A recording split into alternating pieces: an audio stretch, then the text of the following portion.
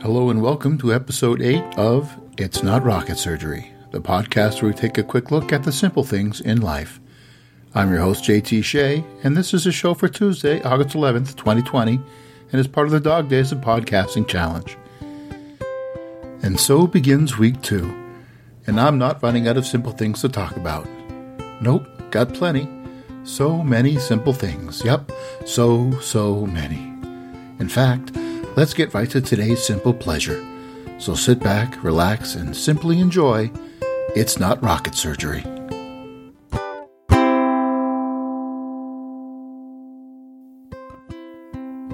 I think we can all agree that there is nothing quite like the simple pleasure one gets from slipping between the cool, clean sheets on laundry day. And we can also agree on the simple fact that vaccines do not cause autism. Study after study has proven it. It's not rocket surgery. This has been It's Not Rocket Surgery, a Night Gig Studios production, and brought to you by Common Sense. Need it, get it, use it. It's not so common, common sense. It's Not Rocket Surgery is also part of the Dog Days of Podcasting Challenge. 30 days, 30 episodes.